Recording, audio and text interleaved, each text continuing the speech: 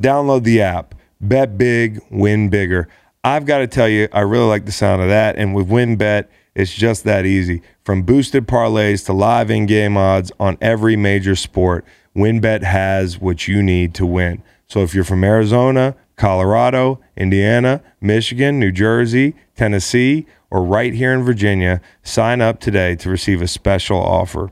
A risk-free $1,000 sports bet. New users can also take advantage of WinBet's Bet $1, win $100 offer.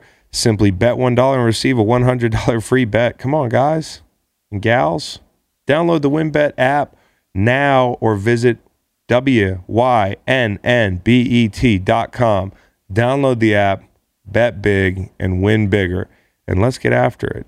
Terms and conditions apply. Must be 21 or older and present in a state where WinBet is available. Gambling problem? In Arizona, call 1-800-NEXT-STEP. In Colorado, Indiana, New Jersey, and Virginia, call 1-800-GAMBLER. And in Michigan, 1-800-270-7117. Tennessee, y'all too. 1-800-889-9789.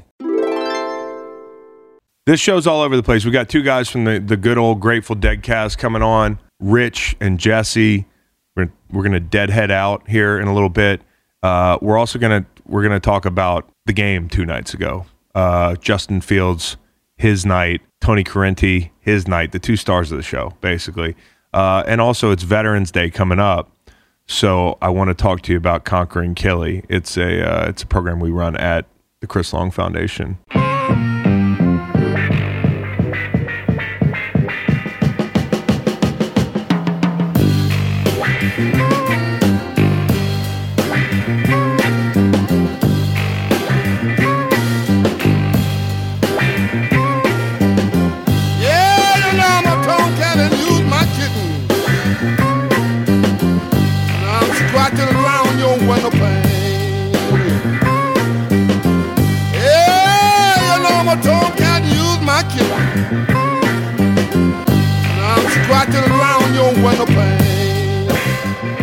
Hello, Kibo Hut. That's in Tanzania. That's 15,000 feet up Mount Kilimanjaro. That's where you go the last night before you summit that thing. You sleep for 5 hours. It's freezing cold. Well, you don't really sleep. I never sleep up there. It's cold. It's altitude sucks. And you're tired. And then you set off at midnight to summit Kilimanjaro, 19,341 feet. I'll tell you why I'm talking about Kilimanjaro in a minute. And keep it with the theme here. On a mountain going, blowing free, thinking about the days that used to be. We'll go Del McCoury, High on a Mountain. Del McCoury is a legendary bluegrass dude, and I love the song, but we're talking about a mountain here. The reason I'm talking about Kilimanjaro is because it is Veterans Day tomorrow, and we do a climb every year for waterboys.org, called Conquering Killy, and we take veterans, and by we, I'm talking about any athletes that are willing to climb a damn near 20,000-foot mountain in their off-season, or if you're retired or that sort of thing, hit me up, but it's hard. Okay, Jason Kelsey and I got into it one day. We joke about it now. When Kelsey went up with me and Connor Barwin and these guys, we got back down to Kibo Hut after that march up to the summit, past Stella Point up to the summit. We got back down there and Jason was like, "You motherfucker, you didn't tell me how hard this was." And he was upset with me. So if you're listening and you're an athlete or you're somebody who wants to climb Kilimanjaro, read the bold letters. It is not like a hop, skip, and a jump up that mountain. It is a long way. So we take our veterans, we take our athletes. We've had MMA fighters, we had NFL players. I've had Steven Jackson up there. I've had Justin Wren up there, the big pygmy, the guy who came on my podcast recently, heavyweight, Bellator, the whole 9 yards. I've had numerous athletes climb this mountain with me, but my favorite people to climb this mountain with me are the veterans every year. And you know, the reason we set out to start Conquering Killy, and you can learn more about it at waterboys.org/Killy if you want to donate to support a veteran getting ready for their 2022 climb on this Veterans Day Eve, you can do that. Follow those directions and click. But yeah, the reason we do that is to support veterans. Like our my foundation has always been one that has supported veterans. I think it's important to me, and to support veterans in a way. You know, we say thank you a lot, thanks for your service, that sort of thing. Like, I want to put something behind that, you know, and Conquering Killy for us is an opportunity to give veterans and players who are missing that team environment a chance to join a team and meet a goal, like an objective, a mission for the veterans, for us a goal. You know, like there is a world of difference between fighting in a war and playing a pro sport in football. I mean, it gets thrown around a lot. You know, you guys are warriors or something. Like, that's not true. You know, the guys and girls that we've climbed with, Kirstie Ennis, who's the first female above the knee amputee to summit Kilimanjaro. She went with us. You know, we've had Green Berets, Marines, Elliot Ruiz, shout out. We had Ivan summit with us, completely blind. Led up the mountain by Nick Hardwick and Luis Castillo, two guys from the Chargers, because Freddie, Green Beret, big athletic, tough, ultra marathoner, Green Beret, badass. First time he went up, he was spitting up blood. It was tough. He had to turn around. Like, it was rough, dude. Like, summit night can be rough. Freddie had to pass off Ivan to Luis and to Nick. And I'll never forget this, when Freddie was like, "You got him?" Because Freddie was like his guy, right? And the guys were like, "I got him." And Freddie's like, "No, do you have him?" Because when we say I got my dude, it's a lot different than when y'all say I got my dude. So, like, there are some similarities between vets and athletes, in that we love a team environment, we love an objective, a goal. And for a lot of retired athletes, we're feeling like there's a void, just the same way, in a very different way, as the veterans feel like there's a void. So there's this awesome synergy with these groups that have never met each other, might have nothing in common, but what they do have in common is they love a team environment, and they love meeting a goal. And so when we get in these mess tents on the way up the mountain, guys are playing cards, girls are playing cards, people on the climb are playing cards, like hanging out, telling stories, eating, just bullshitting, just like we're in a locker room, or like they're in a tent halfway around the world, and all of a sudden we're back doing what we used to do, in a way. And so I think for the veterans, like, I appreciate their leadership. I appreciate the way that they fundraise for us all year, getting ready for this deal. I want to shout out Carrie Rock here in Charlottesville, who's taken the ball and run with it. Our veterans are the backbone of this operation, Conquering Killy, and our veterans lead the pro athletes. You know, when we get over there, it's amazing how leadership emerges in a group. Like, you find out who the leaders are. More often than not, it's going to be somebody who wore a uniform, and not the ones with the shoulder pads. So I really appreciate their leadership. I appreciate, you know, they're getting involved in the fight for clean water. That's what we're raising money for as we climb that mountain every year. It's service. It's a way to get back involved and serve. I mean, who knows how to serve a country? You know, a lot of these places that the men and women that fought for our country have spent time in are extremely impoverished, and they know about things like clean water scarcity or contamination or the whole 9 yards. Whatever way that poverty rears this ugly head, like, this is a familiar force to the veterans that we bring on these trips. So I appreciate their leadership. I appreciate their getting involved, and you can get involved too and help them. It's the one thing, like, listen, there's a lot of ways you can probably help veterans. I mean, ask a veteran, like, how can we help? Like, what do you think is needed? But at the Chris Long Foundation, the one way that we, you know, like, kind of stay involved is giving veterans a vehicle for good, and everybody wins because they are our best fundraisers, and they're tremendous friends of the program, in a way. I'd say we got group chats for that Conquering Killy climb that pop off all day, every day. They're still popping off from a few years ago. I had Haloti Nada climb that mountain. I mentioned Steven Jackson. I had, you know, Haloti retired at the top. There's so many highlights for me on this climb, but there are no highlights like the highlights of seeing a vet feel like they're back in the game, helping somebody, and that there's a real purpose, and that we share it together. So I appreciate y'all. I hope you guys will go to waterboys.org/Killy to donate, to do a little something, pay it forward for people that have paid it forward for you in a lot of ways. And I'm wishing all the veterans out there a happy Veterans Day.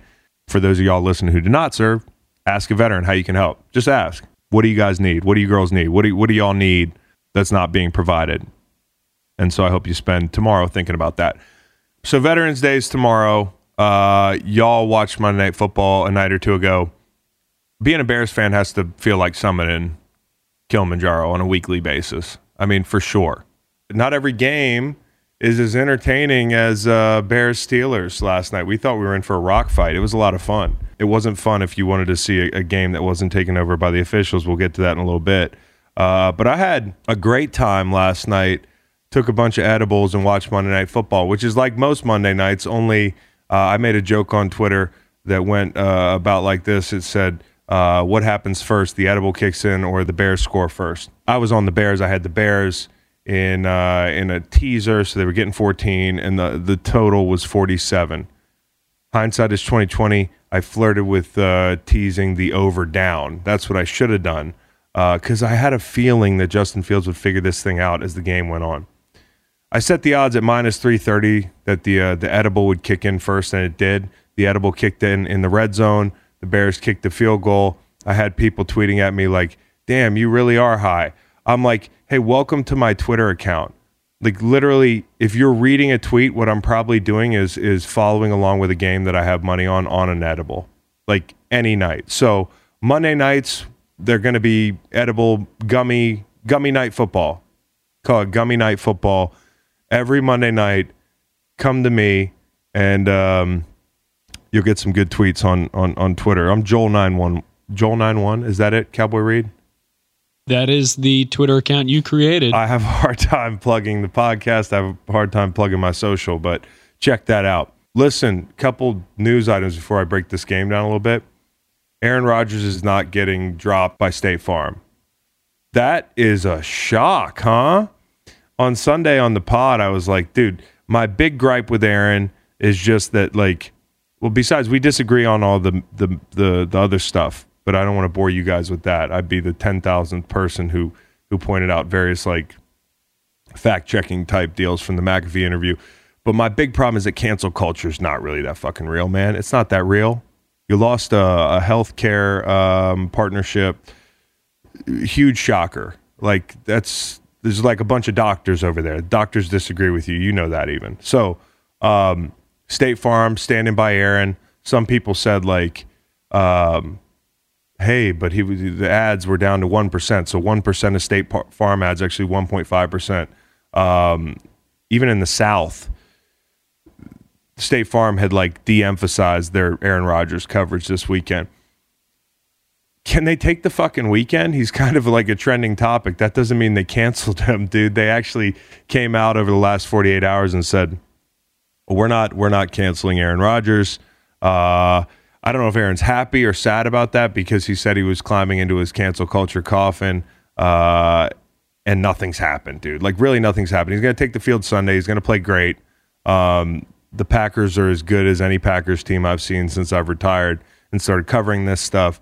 A couple weeks ago, I said, I finally believe in them. I was like one of the foremost Packers haters when they were 13-3 the last 2 years, and people were saying, you just hate the Packers fans. No, you just weren't ready. Your defense has showed up 2 weeks in a row here in different scenarios. One, where you didn't have your coordinator. Two, where you didn't have your quarterback and you had to beat the Kansas City Chiefs. You didn't do that, but you kept your offense in the game, and they had plenty of chances. I outlined them on the podcast on Sunday night. The Packers had plenty of chances to win that game thanks to the defense. So I think that the Packers are ready to make a run. I think that Aaron Rodgers will be back Sunday. I think you'll see a lot of State Farm commercials, and you'll realize that cancellation is most times it's a look over here thing. It's not real. It's not real. Aaron's fine. He's rich. He's famous. He's good looking. He's going to win Super Bowl MVP, and they're going to run State Farm commercials the whole Sunday. And at the speech, he's going to say, man, we really overcame cancel culture this year. I'm very proud of me and my team. So Aaron will be back. Let's not panic about Aaron, the football player. But come on, man, cancel culture doesn't apply here. I don't know where it applies when it comes to athletes.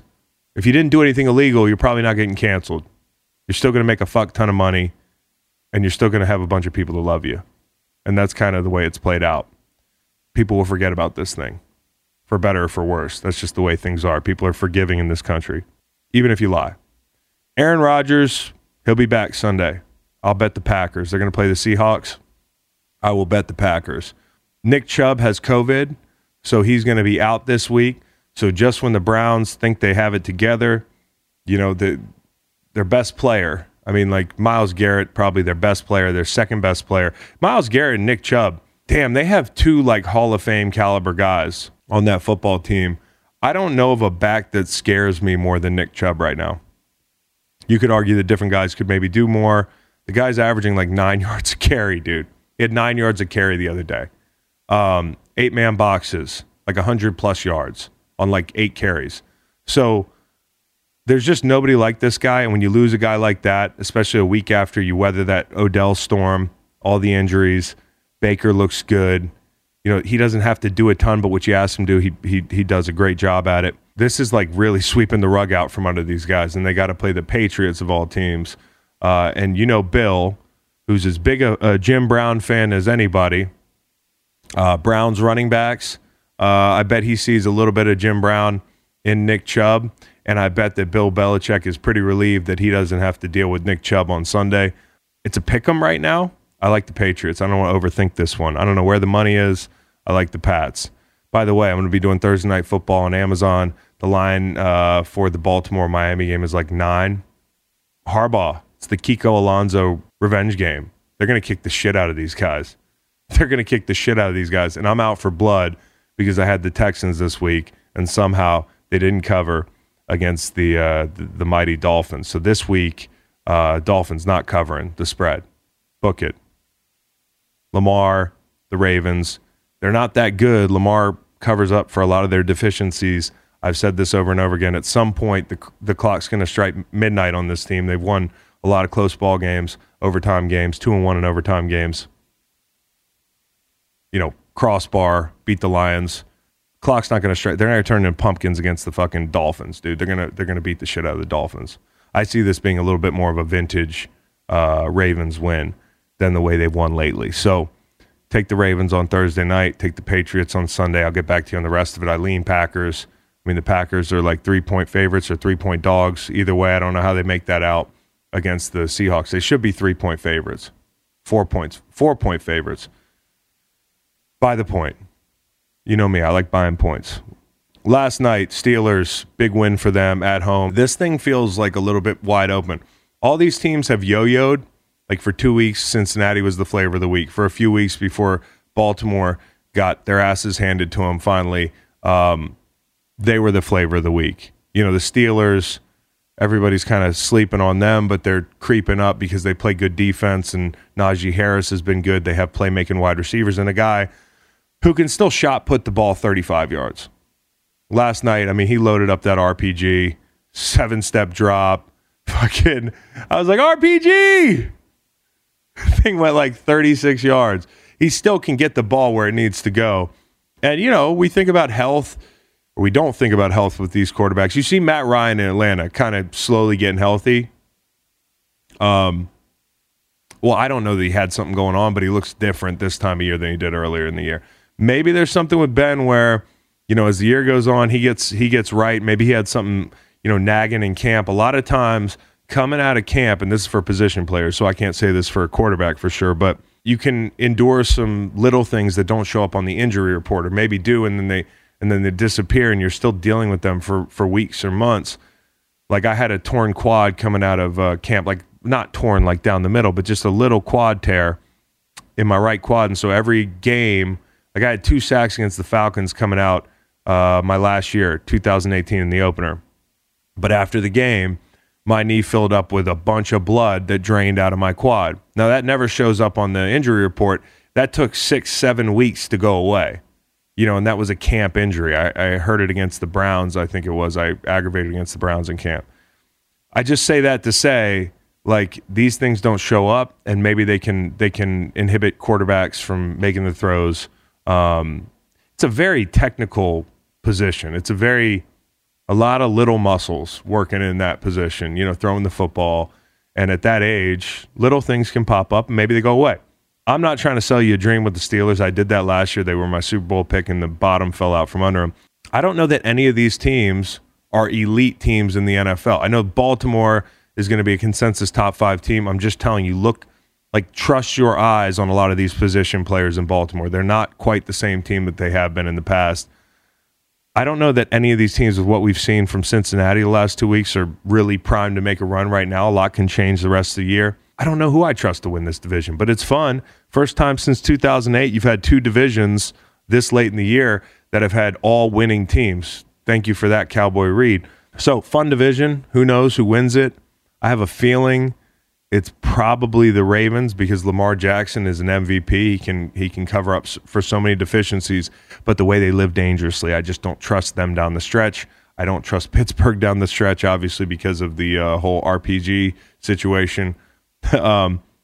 It's the quarterback thing, man. And I don't trust I don't know that Cincinnati's quite ready. I kind of jumped the gun a couple weeks ago and called them a contending team. Maybe they are. At this point in the season, obviously it doesn't look that way. 2 weeks in a row, they've really struggled. And I'm forgetting the Browns, who I just don't trust. It's the least trustworthy best division. I just don't know. But Justin Fields, he grew up last night a little bit, and I've liked Justin Fields. I don't watch a lot of Bears games. I mean, I do on my 14 TV wall, but they haven't exactly played themselves into the big TV arena over here at Greenlight Studios on Sunday. But I've watched him enough to know that I like him. I like his demeanor. I like his style of play. The throws that he makes, the ball's got zip on it.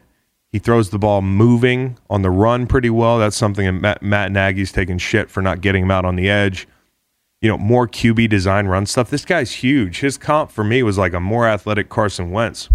And I'm talking about the 2017 Carson Wentz. I'm saying big, strong guy who can make all the throws and can really hurt you with the football in his hands scrambling. But he's not that guy that you think of that's scrambling first. He's got the build of a pocket quarterback, but he can really get out and go. He hurt that team with his legs and his arm as the game went on last night.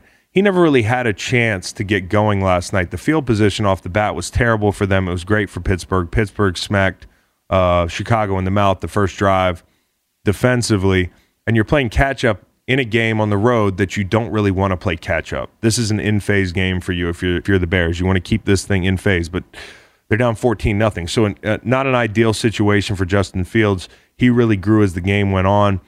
He made really big throws in a 10-minute span. I'll really remember these throws. They're backed up on that long drive. They got the field goal that they suffered a bunch of really inexcusable penalties on the part of the refs. And Correnti and that crew. You had the phantom low block. You had a missed roughing the passer. But early in that drive, they're backed up on the 7-yard line. They're back there because the Bears defense started the game with a penalty.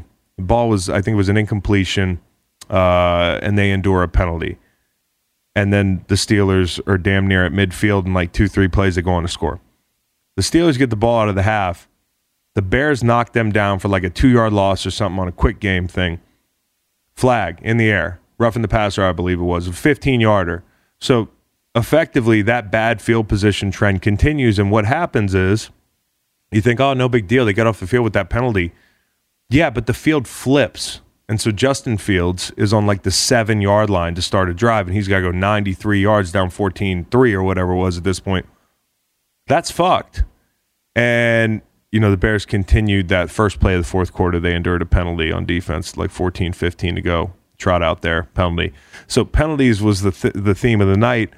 Justin Fields overcame a lot of those. He took a lot of free shots, but backed up. He was rolling left, I think, on third down. Beautiful throw, keep that drive alive. Then he hit Goodwin. Beautiful throw again. Different kinds of throws, one on the run, one with touch and distance. And then a possession later, a ball down the seam to Kmet, which the window was fucking windows this big. Fit it right in there. Kmet got lit up. But great throw. I mean, he grew up in a tough environment to play, a loud place, one of the best spectacles in pro football. And I think he soaked it up and got better last night. And really, you could make an argument that the Bears should have won this game. I mean, he's got to see things like the free rusher on the boot. But I like the kid. You remember he got lit up in preseason. He wasn't seeing protections well. This will come. The kid is going to be just fine with the next group, if you know what I mean.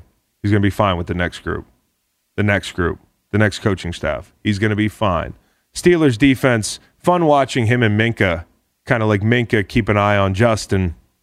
He came down early in the game and tattooed Justin Fields, and that's a big guy he tattooed. And they were on the sideline, and some people wanted a flag on the Bears sideline.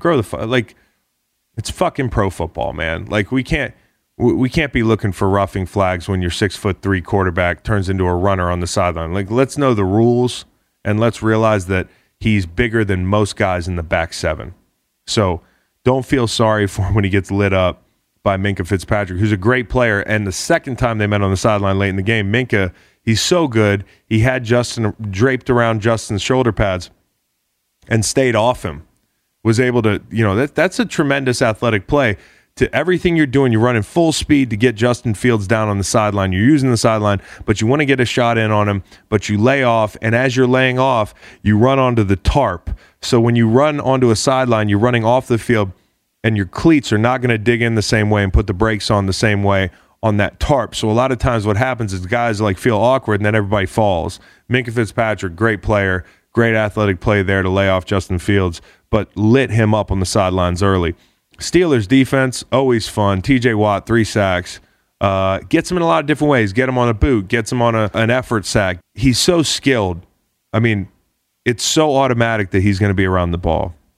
What makes us know TJ Watt well, why he's a household name, is because he's a sack artist. But the reason he's a really great player, a Hall of Fame guy, is because he makes all the plays. He makes them all.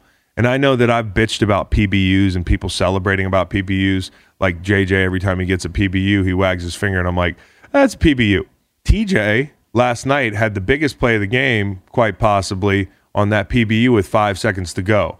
Now, the Bears are down 3, I think it was. They lost 29-26, right? So they're down 3. They're driving. They're at midfield. They get a play that gets them to damn near midfield, and they have a 66-yard field goal at this point they can kick. They've got 4 seconds to go. The refs put a second back on the clock, and it's at this point I say, especially with the Steelers playing off, that the Bears should take an out. They really should. I hate Hail Marys. I love watching them, but if I need my team to win, I don't like watching them, and I was betting the Bears. At this point, I had lost the bet, so I didn't give a fuck anymore. But take the out. Take a shot at a 58-yarder. They couldn't get the out because TJ Watt batted the ball down. Smart play, and there was plenty of cushion to execute a 3-4 second out with 1 second to go, kick a 56-yarder, kick a 58-yarder. I don't know if my math's right, but I like the math there better than 66 or whatever it is. So not just the 3 sacks, also a big play down the stretch that you didn't make such a big deal about. And by the way, that kick did not hit the crossbar. I mean, Steve Levy, and that's a tough deal, looking at a kick and trying to gauge where it ends up. But you really have to be careful with Bears fans when you talk about like a football hitting a crossbar. Maybe it makes a thud. Maybe it makes a dong. Maybe it makes a doink.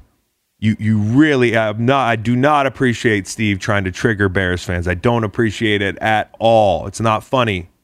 It's not funny that y'all thought the ball hit the crossbar for 6 seconds last night. At this point, my teaser's dead. Sorry, I can laugh. Najee Harris played great. Great usage for him. I thought when they drafted him, the narrative was they don't have an O-line. They couldn't protect last year. Teams are going to load the box. Why? Well, he's been most of their offense all year long, and he was great. He was patient last night. He did not sleep on the floor in college. That was one that you got to double check that if you're in that booth, because they told a story about him. He was homeless for a while. This is a real thing. But they said when he got to Alabama, he slept on the floor for like months because that was more like, I don't know where these stories come from. I don't know who makes that story up and how it makes it onto the production sheet at Monday Night Football. You might want to check that one before you're like, yeah, the fucking guy slept on the floor, because Najee Harris came right out of the game, checked his phone in his locker, and got a bunch of texts from people like, "You slept on the floor?" Like his roommates, like, "What the fuck did you sleep on the floor? What are you telling these guys?" Obviously, Najee didn't tell him that. They heard it. They read about it somewhere. Like me sometimes on a podcast where I read something and it's not true. But that's an interesting text message to get back to your locker and check. Big Ben did enough. Freiermuth is a good player. Like, he's a good player. I held his name against him. A guy like that has to fight through having a name like Freiermuth for a long time. And everybody's like, hey, he's unathletic. He's a blocking tight end. But really, he's got ball skills. Like, a guy like Freiermuth is supposed to be a blocking tight end. That's it. He's supposed to be like Spaeth, the guy that was in Pittsburgh, who, by the way, had the biggest vice grips of all time. Like, he held the fuck out of you every play and got away with it. I thought he was going to be more like with a name like Freiermuth, you think he'd be more like Spaeth than Heath Miller, who, by the way, could block too, and drew comparisons last night. That's a huge compliment. The ball skills on this kid, I mean, in the red zone for them, it's big. It is big. Kicking game was great. Boswell was great. A week after that hellacious concussion where he got glitched out of the fucking screen, he looked like all y'all if you guys got zapped into a pro football uniform and they were like, hey, take a snap. That's what y'all would look like. That's how Bosworth looked when he rolled right and ran out of places to throw the ball. It was like I could hear the clock. He got drilled. He got roughed. But we're not looking out for kickers in the passing game.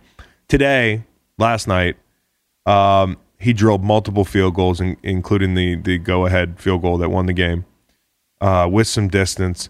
He also, the most impressive thing to me that would tell me that Boswell is a fucking football player, he's officially a football player, is he fielded a ground ball with a whole herd of bears coming at him. One of his dudes fumbled, and the ball popped. No, it was one of the Bears fumbled, or Bears fumbled. Yeah, Bears fumbled. Bears fumbled, and Bosworth, he's got this Sunday hop coming right at him. That's the good news, but the bad news is I think as the ball is coming to him, he realizes that a week ago I was tasting spinal fluid on the sideline. Like, maybe I just get out of the way. He is officially a football player. He caught the ground ball. He took the hit. He was like on his knees. I thought he was going to get folded back like a cheap lawn chair that got run over by a tractor or something. Like, he was just in the most inopportune position, but he found a way to stand in there, take the hit. He also drilled some field goals. He's a fucking football player, this guy Boswell. Shout out to him. But the refereeing took over this football game, right? That was, unfortunately for the NFL, that was the news this morning. And you don't need that. Like, the news you've had the last week is like star quarterback lies about vaccine and then goes on Pat McAfee's show and makes more news. Odell and Baker don't get along. You know, you had obviously terrible things coming out of Vegas. You had the drunk driving accident, that tragedy that Henry Ruggs caused. And then Damon Arnett has he has Taliban guns in his house, dude. I'm just going to be real. Like, when you have the AK with the brown handle with the wood stock, like, where did you get that, dude? I mean, I guess maybe a lot of people have that stuff, but he had a lot of fucking guns, man. They said he crashed four rental cars. I don't know how you do that. When you go back to, do you hit the different desk every time? Like, the first time you go to dollar and you get a Chrysler 300C, then you total that motherfucker, and then you go to budget, you get a minivan and you crash that. Like, eventually you're going to get you come back to the airport and they're like, not again, dude. The Vegas thing is, it's been a tough couple weeks. And by the way, the Giants game, I tweeted this yesterday. I might bet the Raiders this weekend. I'm not willing to bury the Raiders yet because they've been through so much and they found a way to string together a couple good wins. I had Keyshawn on the show. He talked about the Italian Stallion, as he called him, Bisaccia, the head coach now, for the interim head coach for the Raiders, and how much gravitas this guy has, and some of the other great coaches that they have on their staff. And that team is tough. They've been through a lot. They'll be fine. The Raiders traveling east is a bad proposition. If you're going to bet the Raiders, don't bet them traveling east. And definitely don't bet them on the tail end of a run like that where they shouldn't have been winning. So I say that to say there's been a lot of bad news in the NFL. It was a really fun football game last night. We're not talking about Justin Fields. We're not talking about TJ Watt. We're talking about Tony Correnti. I mean, he made himself the star of the show. You already missed a call on the low block, right? They showed that with the tackle box. That was bogus. You missed a Justin Fields roughing, which 5 plays ago on the last possession, the very reason that you had bad field position was because you just overcame bad field position because the Steelers got roughed. And it was nothing compared to the 3-step unloading that somebody did to Justin Fields. Justin Fields was just laying there. Like there was a shot of Justin Fields just laying there.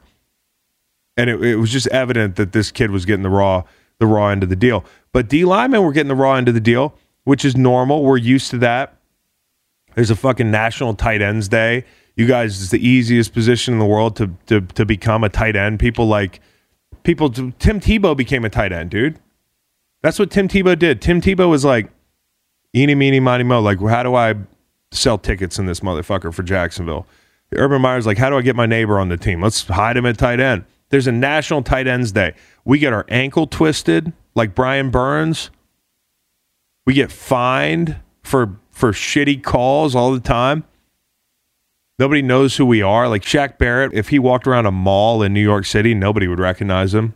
Okay? Guy practically won the Super Bowl, him and JPP, for the Bucks.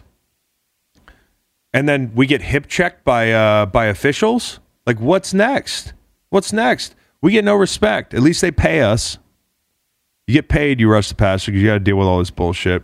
By the way, the Brian Burns thing, that was dirty. I saw it like, you can call it what you want to call it. I saw the video. I saw the new angle, and my man twists his ankle. He twists his ankle.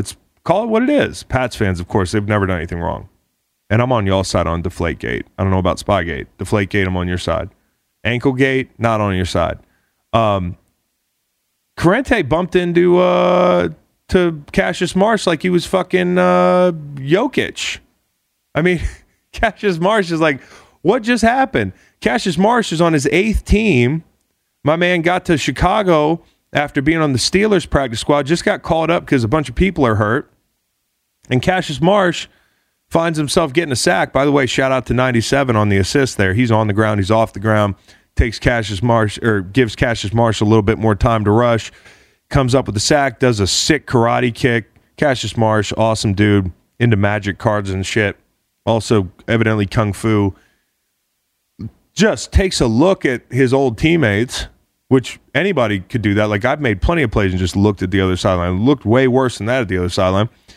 And there's like a 4-second delay before the guy throws the flag. And this is where people are confused.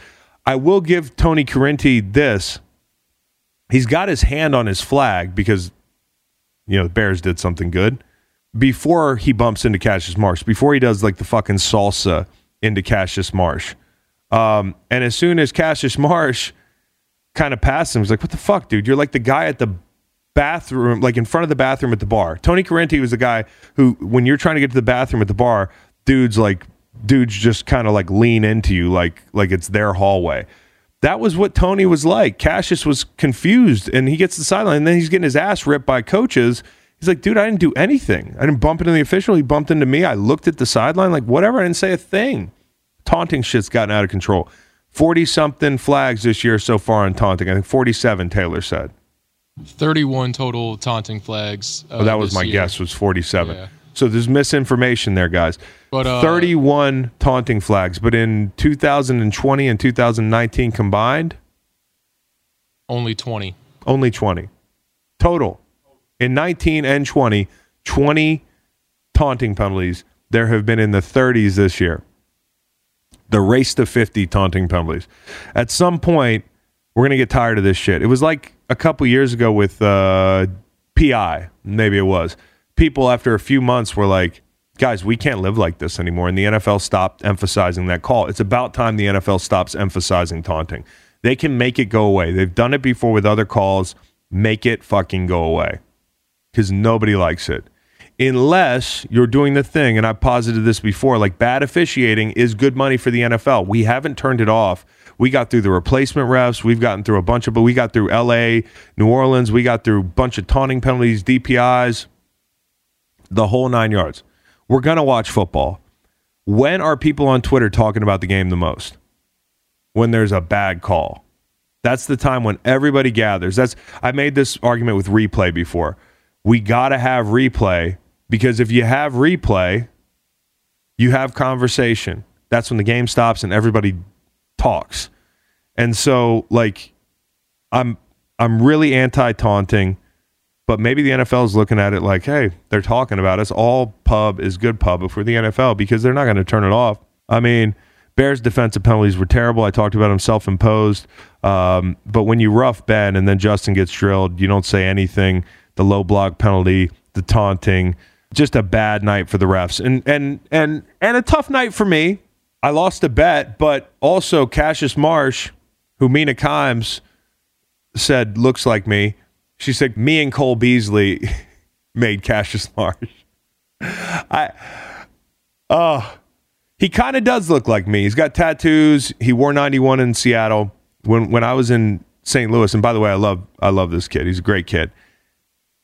People were like, "Oh, he's a little C long. He weighs a lot less than me." But yeah, I mean, he's got tattoos. He wore 91. He's a pass rusher. He's a white pass rusher. Got it, guys. You guys think he's a white pass rusher. You think he's a white pass rusher. Just by the way, you think he's a white pass rusher. Joke's on you, Batman. But Cassius and Robert Quinn, my old rush mate, the guy that was my bookend in St. Louis, and we did numbers together for years, and that's my bro. Like, talked to him the other day. Now Cassius Marsh is trying to take my spot. And I don't like it. I don't like it at all. Tattooed white guy rushing opposite Robert Quinn. And Robert Quinn bailed him out the next play, just like he used to bail me out after that penalty. Robert Quinn, gets Ben's ankle. Robert Quinn still got it, by the way. Basically 2 sacks to his name last night. Couple offsides. Got to realize Robert Quinn has a huge head. Robert Quinn's head is like a size 9 head. The helmet is the size of like a microwave. So he doesn't know that he's offsides. Okay, so people are like, I just don't understand. Louis Ridder's like, I don't get what he doesn't get. He's in his 11th year. His head's not getting any smaller, and these fucking O-linemen back up further and further off the ball. It's disorienting when you look across, like, where's the line of scrimmage? The tackle's 6 yards back. And by the way, TJ Watt complained about JP leaving early and the tackles for the Bears leaving early. Like, how TJ Watt complains after a game like that, where it was gift wrap for you. Come on, TJ. You're a great player. Awesome game. Just maybe leave it. They leave. The tackles leave early all the time.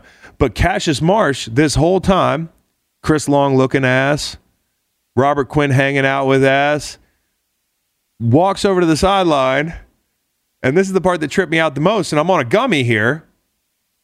He starts talking to Alec Ogletree. He's talking to all my old friends. He's rushing with my old bookend. He's hanging out with my old friends. He's tattoos. Everybody thinks he's a white pass rusher. Intellectual property. IP Cassius. But yeah, Bears defense gave their best. I want to give a shout out to the interior of that line. They played great, especially in short yardage. They pummeled Pittsburgh's interior.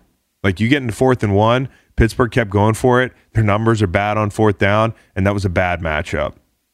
Like, they were crushing those dudes up front. So, if you're a Bears fan, my takeaway is you deserve, like, a medal. Because, like I said, they're usually on the small TV. Last night, they were on the big TV. There's only one TV on Monday night, and I had a rooting interest in y'all. And you would have delivered had I just bet the Bears, but I teased them. I might stop teasing for the rest of the year. Just go with my gut. So, Bears fans, tip of the cap to you for enduring that shit every week. I mean, I was tweeting at y'all, is it like this every week?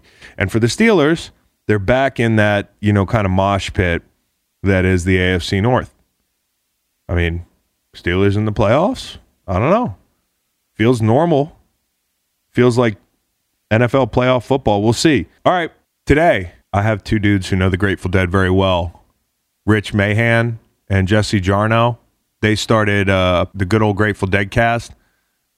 This thing is really informative now. If you're like me and you're very self-aware and you realize you're not a dead... Like, there's always going to be a bigger deadhead.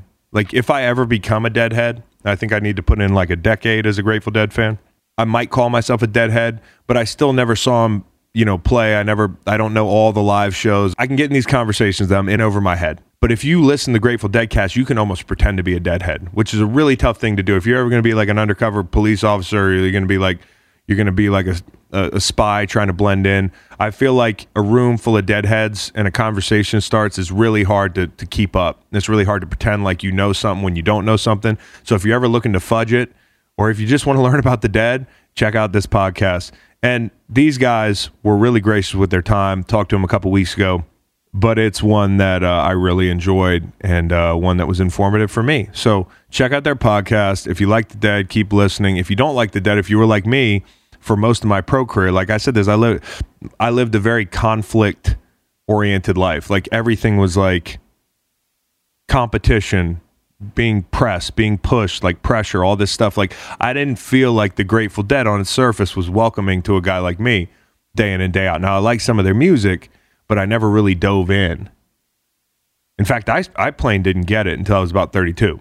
So it's been a fun 4 or 5 years learning the Dead, and hope to learn more about the Dead and listen to a lot more of the Dead, because different songs pop up every month that I didn't get before and I totally get now. It took me years to love Direwolf. I probably listened to Direwolf more than any song I listened to this month. It just clicked for me. So every month there'll be a new thing, and I'm excited to be on that journey. I hope y'all enjoy hearing from Jesse and Rich as much as I enjoyed talking to them. So if there's any deadheads out there, hopefully I don't fuck this thing up too bad. I don't sound like a cop, a narc, total poser. So hit me up, let me know what you thought. Y'all enjoy. We'll be back Friday, your Friday, with Stanford Steve, James Coe, the whole gang. So and obviously Macon took the day off today. There's too many drugs involved in the Grateful Dead podcast. So he was like, I don't want to be anywhere near the studios. Too many drugs. If you're in Arizona, Colorado, Indiana, New Jersey, Tennessee, or Virginia, and you haven't yet tried the WynnBET app, I've got great news for you. WynnBET is now offering a 200% wager match for new users up to $1,500. That's just an incredible offer. WynnBET is basically giving you double your first wager in free bets. Don't pass it up. Download the WynnBET app today. Terms and conditions apply. Must be 21 or older and present in a state where WynnBET is available. Gambling problem? In Arizona, call 1-800-NEXT-STEP. In Colorado, Indiana, New Jersey, and Virginia, call 1-800-GAMBLER. And in Michigan, 1-800-270-7117. Tennessee, y'all too. 1-800-889-9789. All right, guys, as I talked about, I'm not really a big podcast guy other than that I do this shit for a living, but I have really been into the good old Grateful Deadcast. I am learning about a band that has come on strong for me late in life. I'm getting smarter in my old age. I've got Jesse Jarnow and Rich Mahan. How y'all doing? Doing great. How are you? Oh, man, I'm great. I'm excited. I was just joking offline that I'm in the deep end with you, too, when it comes to Grateful Dead. So don't drown me or don't make me sound dumber than I am. The first question I'd probably ask you guys before you guys tell me about your background and kind of your podcast for people that are listening. What constitutes being a Deadhead? Because I am not a Deadhead. I'm a Dead fan. I get a lot of people because I wear a t-shirt or they talk about the Dead on the pod. They're like, I didn't know he was a Deadhead. And then I end up in conversations that I can't hold my water in. So what constitutes being a Deadhead, first off? It's a good one. I think where do you cross that line? Yeah, no, if you think you're a deadhead, you're a deadhead. Okay. You might be a deadhead. that's one thing. Yeah, I don't know. Yeah, it's a great question. It's really all about self-identity, I think, at a certain point, and being willing to call yourself that if you want to. But, people might identify you as that if you wear a shirt or, if you can talk about a live show, maybe that's the qualifying line. Yeah. If there's a specific live show, it doesn't even have to be a favorite one. You have to just know about one. Then you're a Deadhead. Like, oh yeah, they did this thing in '77. Bam, you're in. So now it's a low bar. I was going to say it's a pretty low bar. we want everybody. It's not like we're trying to disqualify people here. Yeah, it's a big bus. It's an intimidating bus, though, for a dude like, I don't know if it was football was obscuring my vision, as it did with a lot of things, but, like I was living a conflict-oriented life, and on the surface, the Grateful Dead sounds like to somebody from the outside looking in that it's this rosy, happy thing, which we'll talk about in a little bit. There's a duality there, but, like, I just didn't get it for a long time, and at about 31, 32, with the help of a buddy, Tom Paquette, shout out, I just started diving in. So now I'm confident enough to have you two on the podcast. So I thank you for being here. Tell me about your backgrounds, respectively, and how you came upon doing this pod. Yeah, I mean, we've both been Dead fans for many, many years. I mean, Rich I saw them twice with Garcia in '94. Rich saw many, many more actual Dead shows than I did, which I'm sure he'd be happy to talk about. But yeah, I saw a couple of very, late Grateful Dead shows, and like everybody, including people we've talked to who saw the Dead in 1972, I felt like I got to the band really late. Yeah. And that, and that's an amazing universal thing that we're finding out. Everybody thinks that, no matter when you discover them. It's like, I wish I found them, 10 years ago. Yeah. And I just fell way into the culture, like which was such a huge thing where I grew up on Long Island. It was in New York. It was just Deadheads were everywhere. And, and I find out more and more about that as I get older. And I just stayed really into it and became a music journalist and started writing a lot about the Dead. And then eventually got to write Grateful Dead liner notes, which was an incredibly huge honor. Wow. And that was sort of what fed into getting to do this podcast with Rich. Rich, how about you, buddy?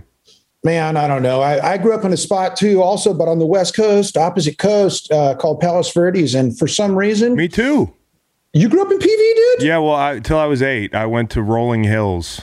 Get out of here! I went to PV High. Oh, look at us! We're like rivals, man. Oh, like as much as Palos Verdes kids are like meeting up in the alley.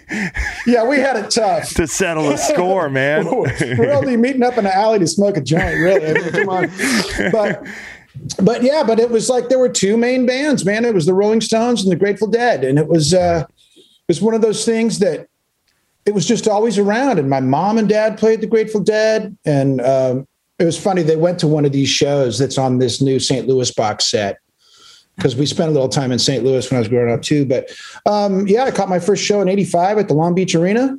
Wow. I lived in St. Louis too, Rich. We've got a lot in common, man. Oh, wow. This is really, what a trip. 8 years. Yeah, Clayton. What a trip. Yeah. Oh, okay. I lived out in Town and Country right by Queenie Park. There we go, man. Yeah. This is awesome. Nuts. Yeah. I know. So, and I went to one show and was just like, man, there's something different going on with this. I'd been to a few shows by that, but I was only, 15 or 16 years old when I went to my first show. And I was like, there's something different here. This feels different. It's, I could tell it was a whole different world that I would just kind of pop the top on.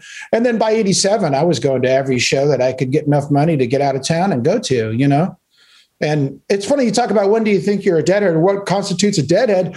I never considered myself a deadhead. I was just a fan. And then all of a sudden it came up in conversation and I hear my sister say, oh yeah, Rich is totally a deadhead. But I turned and I went, maybe I am. And that was a sort of a proud moment, a big realization. Yeah, a little bit. I just kind of realized it's like, I guess I am pretty into it. I looked in my truck and there were 2 rows of live cassette tapes. Like, oh yeah, I may be a deadhead, That's incredible, man. It's like, maybe it's the first time someone accuses you of being a deadhead. So congratulations, you're a deadhead. That very well could be. I actually ended up in one of those situations the other night. A guy told me he was a big deadhead. I said, I'm not a deadhead. And we proceeded to talk for 30 minutes about the Dead. So I think you might be there. You might not be a deadhead, but I think you might be in denial. Deadhead denial. It's real.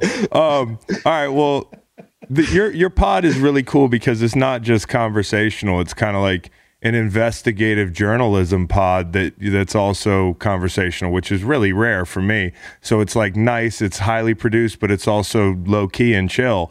And I think you guys pull a really cool thing off. Some of these stories I'm blown away by, like the CSI Grateful Dead type of projects you guys do, like the bar mitzvah in St. Louis. Bar mitzvah, yeah. Can you tell my listeners that story in some sort of... Yeah, sure. Wow. So I'll start by saying, so the Dead put out this amazing new box set of shows from St. Louis from 1971 to 1973. So a lot of what we do is guided by the newest Grateful Dead release. So I know a couple people from St. Louis who are like serious music fans, and one of them is Joe Schwab, who owns an amazing record store in St. Louis called Euclid Records, and he's not a deadhead. Yeah. Oh, Not a Luke was dead. fantastic. Yeah. Not a deadhead particularly, but I know him from like record collecting world, which is another part of my dorkdom. And I just asked him if he knew any rumors about, what he knew about the Dead in St. Louis. And he's like, oh yeah, I saw them in 71. Don't remember much about it. And, and he told me a couple other things that I'd sort of knew about. There's like an old rumor that the Dead were going to buy the Fox Theater. Ooh. And lots of people told us that. And that's another story that we investigate a bit. And that's one that, it's Deadheads love folklore, and there's lots of it. All these like, oh, I heard this, or oh, this is Owsley acid, or just all these like little bits of things that maybe they're true. And so there's lots of that floating around. And the Fox Theater one was one I had heard. And then he said, when I was in high school, there was this story about that the Dead played a bar mitzvah. Have you ever heard anything about that? It's like, nope, news to me, man. And I got to say, I doubted him because at this point, I feel like I've heard a lot of that stuff, and it was like hit rate on these being true. Right. Yeah, it's like, okay, right. Sure, buddy. And a few days later, a week later, or whatever, he emailed back. He's like, no, here. I emailed my friend, and his older brother was the drummer in the band. It was like, right. What? Excuse me. And from then, it just sort of like opened up, and we. But part of it is like that CSI thing. He's like, okay, we got a name. It's Richie Gerber. And, so I like plugged that there, these databases you can look in to see like, names and where people were born. It's like, oh yeah, there's a Richard Gerber born in, wherever in St. Louis, in 1958. It was like, and December 1958, which means he turns 13 the first week of December 1971 when the Dead are in town. So it's like, okay, this is true, and then found Richie, he's an attorney in St. Louis. That took a couple rounds of, that was sort of like cross-referencing, like, anyway. But where it got CSI. Yeah, exactly. Totally, yeah. But it's sort of, so the story is that this kid, Richie Gerber, by the end of the day, a man, had a bar mitzvah in St. Louis in 1971, and they had the party at the Airport Hilton. This was like the day after, or 2 days after. So I guess he was no longer a boy. He was a man by this point. And during the party, his older sister's like out hanging out in the lobby and starts talking to these guys who are, kind of flirting, kind of hitting on her. And she knows who they are. They're the members of the Grateful Dead who had just played in St. Louis. And I love this part, is that she kind of turns it around on them. Like they're like, they're clearly hitting on her. And she's like, oh, but my little brother's having a bar mitzvah. Why don't you come say hello and, maybe play a few songs? Like the story could have ended so badly. Yes. And it doesn't. It ends with a happy ending. Yeah, relatively speaking.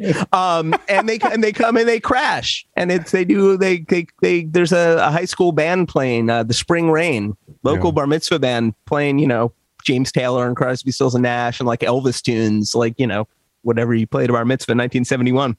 Dead get up, and it's not everybody. There's no Jerry Garcia and no Pigpen, but it's Bob Weir and Phil Lesh and Keith Godchaux and Marmaduke from the New Riders of the Purple Sage. And they get up and they play, the set, and then they jam with the kids and go off on their merry way. And it's amazing. It's like a, Can you imagine in the social media age? The Grateful Dead rolling up. That's what makes the whole phenomenon really special to me, too, which is a sidebar we'll get into, is the fact that everybody was so, like, you were famous, but you couldn't get online and see what that person looked like. You didn't know much about their life. You know what I mean? And that was a real cool thing about music back in that day. So to meet somebody like that by happenstance is probably like meeting a god among men. Right. And that's where all this stuff, this folklore stuff comes from, because the Dead were like big in the 70s and the 80s when you, like you said, you couldn't just go online and like look it all up. So these stories kind of like accrue around them, because it's like an oral tradition. All these people are following the Dead around and they're, killing time and, telling stories in parking lots and on long road trips and things. And it's, legends and myths. And if you were a video crew, maybe following the Dead, you might be on acid by accident. Yeah. So, or intentionally. Accidentally on your end. This is the interesting part to me. And I know, Jesse, you wrote a book on psychedelics. I did. It's called Heads, a biography of psychedelic America. So you wrote a book on acid. You were on acid writing a book, or is it a book on acid? There were. I did have to stop to think about it. No, there was no writing done on on acid. But yeah, It's a book about psychedelics and their impact on American culture, global culture as well. But really American culture, and kind of only up through the point that I was writing. The last 5 or 6 years have been. That's kind of like a whole other book. Right. And the origin story seemed to intertwine pretty naturally with acid. So for people at home that don't know how the Grateful Dead started, talk about the acid tests and kind of those shows that they were headlining, or how would you put that? Participating in. They were the house band. Yeah. They were. But they said a lot of times it wasn't that they were the focus. They were just part of it. Yeah. Most of the time, actually. And it started before that. Actually, it's like you can spin this theory. Here's like, we'll back into this one. But the Grateful Dead would not exist without the U.S. government's help. And you can back into that because the Grateful, came out of these government experiments where they were testing LSD on people to see how they could use it one way or another. And some of the early people that were at these tests were Ken Kesey and Robert Hunter. And then you had Ken Kesey goes, do they know what they're giving us? Incredible. And so they start the Merry Pranksters. And then he wrote, One Flew Over the Cuckoo's Nest, and got all this money and was able to fund all of this amazingly creative, shenanigans. They're the Merry Pranksters. And so that turned into the acid tests, and the Grateful Dead were there at that same time. And they all just kind of blended together and showed up and hung out and gave birth to this amazingly creative period. Yeah. The acid tests kind of grew out of a decade and change of sort of what were called like happenings, these sort of multimedia things that sort of grew out of the, art scenes, where all these different people working in different mediums kind of collided and collaborated in real time, just sort of like getting together in a room. And acid kind of just blew that up to the next level. And psychedelics are, a really powerful thing for an individual to take, and they're amplified in a lot of way when you do them in group settings. A lot of people doing them together. A lot of crazy shit happens, and that's really what the acid tests are. Is this incredible burst of creativity when all these people kind of do this, and it's chaos. It's fucking chaos. If you've ever taken acid with a group of people, but it's fun. I mean, I was not at the acid test, and I can only, based on my own experiences, imagine. But it comes through in the tapes of what there is, in the film, and just these little scraps of evidence that are kind of left over, that it's just this massively creative, fun thing that's happening. And like Rich said, the music was sort of incidental to it, but not unimportant. It was, yes. They were playing like clubs elsewhere. And, they took that stuff really seriously. Like they actually said, they wouldn't even like really jam at the club shows. They were, and the acidists were there. That was how they learned to get loose. That was sort of that part of their origin story. And actually the specifics of their origin story is the topic of, what will hopefully be out by the time people are hearing this, an episode about their relationship with Owsley Stanley Bear, who was the chief underground LSD chemist in the United States for then, making, really the first making high quality LSD. And when it was still legal, we should add. Yes, when it was still legal. And they met him at one of the acid tests, and he became their benefactor and their sound engineer, and they all bundled up together and moved to LA for a few months, where they all lived in a house, and Bear tabbed up acid in the attic, and the Dead practiced downstairs. And, it only kind of existed like that for a moment, but that is, that's their origin story, taking acid multiple times a week, probably at that point. They talk about a science fiction novel called More Than Human, by Theodore Sturgeon. That's right. Where it's about these kind of weird mutants who are all like, individually, they're all defective in different ways, but when they get together, they create this like powerful group mind. And that was kind of their model for what was happening, for what they were and who they were. And they weren't microdosing, for people listening. Okay, like they were dosing each other or dosing the people around them, like, dropping acid into cups of orange juice and not saying anything. Like, some of this sounds like literally stuff I would fight somebody over. It's complicated. It's complicated. Dude. Yeah. It was like, well, that was just it. You knew if you were at a Grateful Dead show in that point in time, there was a high percentage if you set your Coke down somewhere and didn't watch it for a little bit, that somebody might come by with a dropper and electrify you. Send you into outer space. But the music was great. Like, the music was great. And, but one thing also to point out is that, so the acid tests in the timeline of the Grateful Dead, the acid tests are 1965 and 1966. Yeah. It kind of took them a few years to really for their music to actually kind of catch up with that. Like, you listen to the recordings of the early era and it's fun, it's great, but it's kind of blues jams. And it's starting to get a little jazzy, but it really took them a lot of serious work and, practice, real serious discipline to get to the point of getting from the acid tests to a 25-minute version of Dark Star. That took 3 or 4 years.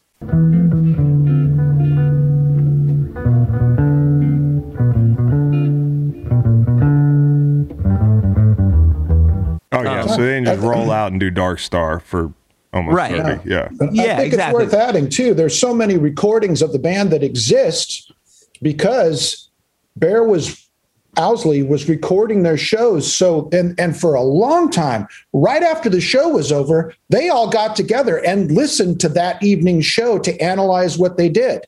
And they did that religiously. So not only did they practice a lot individually, Garcia was known to practice for hours every day, playing guitar or pedal steel or banjo, whatever he was fixated on at the moment. But they studied what they did as a band, beyond just individual self-betterment musically. They listened to what they did every night to try to improve what they did every night. Yeah, it's like, playing football. I hate football analogies, but here one goes. Like, what good is it if we don't break down the film afterwards? There's a practice now in psychedelics and sort of this mainstream version of psychedelics. Integration. That's what you do after you trip. You go through it, you go back through it and talk about what you experienced and what you felt. And that's sort of how you make it last and make it, work in whatever way you're hoping for it to work. And the Dead I think the Dead really did that just instinctually. And that's a lot of what you're seeing is that they went through this chaos, whether it's the acid test or just the night's gig, and went back through it and really play by played it basically. That the sports analogies are totally valid, I think, with the Dead. Oh, absolutely. But it's more often than not, because you think about it, it's a group effort. Yeah. Yeah. It's a team effort. And the whole listening to each other thing really stood out to me watching Long Strange Trip. Like, one of the biggest buzz sentences that I heard was the key was really listening to each other, because that's something I think that's always assumed in conversation. And probably, the instruments talk to each other, as they put it, but they were intently listening to each other.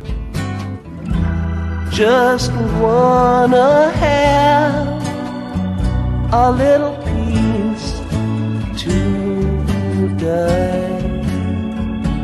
The Black Peter story is one of my favorites. What happened? Robert Hunter got dosed, and there's a drug dealer with a diamond hand, and there's a whole situation. This is the song Black Peter is inspired by this whole chaotic night in San Francisco. Yeah. So like you were saying, there were a lot of Dead shows where people got dosed intentionally, unintentionally, sometimes somewhere in between. Sometimes you didn't, you knew the punch was Spike, but you didn't know with how much. And that was kind of what happened in this situation. Right. Robert, I think it was a night where I think multiple people had dropped LSD in the same beverage. I'm going to be the person who doses the apple juice tonight. Bling, bloop. Yeah. And there was already somebody that had given it a healthy portion before him. So that's what happened. And who knows how many of these Dixie cups Robert had of it that evening. Yeah. Right. And he got there. And this was a pretty notorious week. This is the week when supposedly, if you add up, it seems like this is the week that Jerry Garcia got two doses to play on one night, which is that's a rarity. Like, Jerry Garcia too tripping too hard to play. That's something that really only happened at the acid tests. That's why he talked about why the acid tests were important, because he was like, there was no pressure, we could play or not. Right. And in this case, it was a real gig. He got too high. So later in that week, this happens to Hunter, and he has basically the trip to end all trips. He talks he talked about it was just the worst possible bad trip you could imagine. He said I think his interview line was like, I witnessed every major political assassination in history from the perspective of the person getting killed. Like, it's just like, oh my God.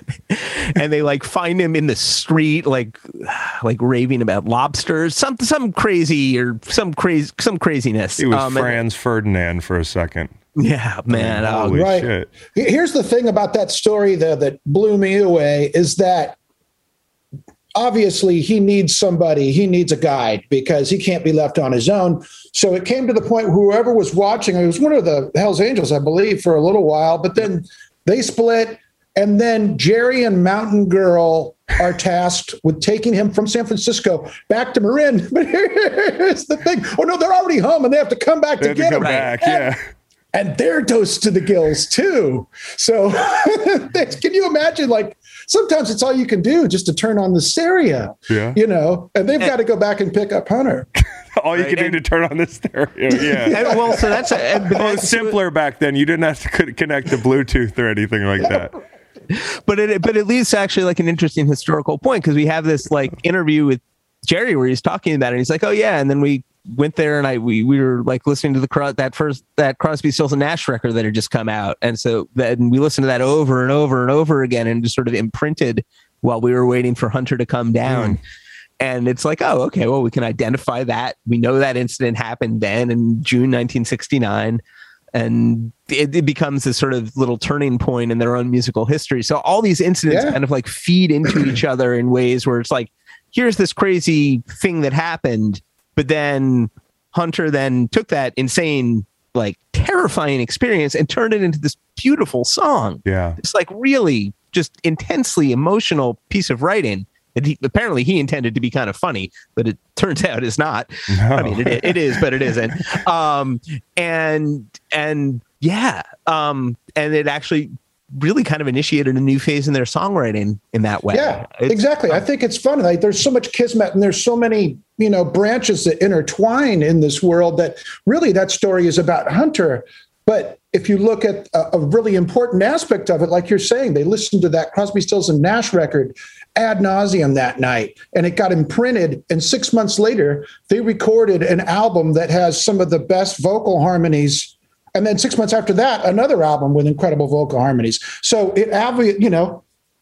would they have done that if Hunter hadn't have tripped balls and had way too much? That's a really good question. Yeah, that's a really good question. I mean, like, and did I learn that Jerry played on like Teach Your Children on y'all's podcast? Yeah. Talking about? Yeah.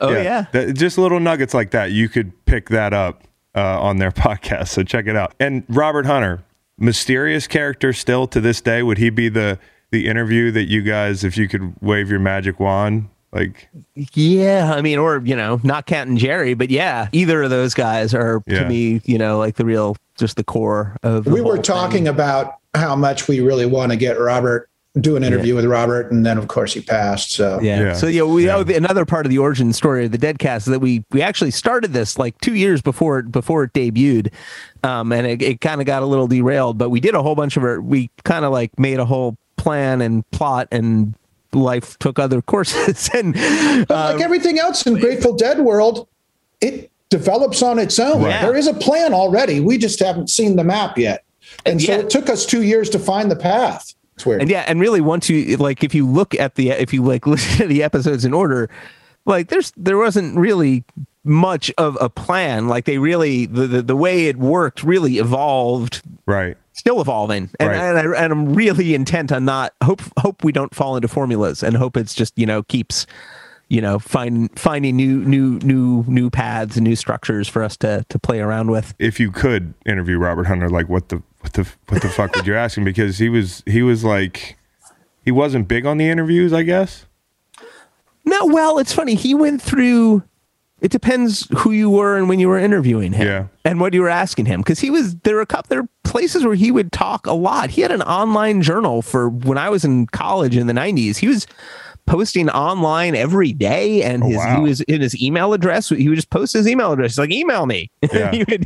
I remember that, and at the time, I'm like, I don't know what to ask him. But I have friends who had email dialogues with him, and he was just an email buddy to a lot of people. So he kind of went through, depends who you were, about accessibility. How about like the relationships in the band when it came to having preferred songwriters, right? Because was Robert Jerry's guy or Bob's guy? Which one was it? He was Jerry's guy. Yeah. He started off as everybody's guy. He started off just as the Grateful Dead's in-house lyricist. That was his job. So the Dead started in 1965, and he was friends with Jerry going back to the early days in the folk scene, but he was kind of off doing other things for the first few years. And in late 1967, Garcia invited him on board just to be the lyricist, because he was a poet and a writer.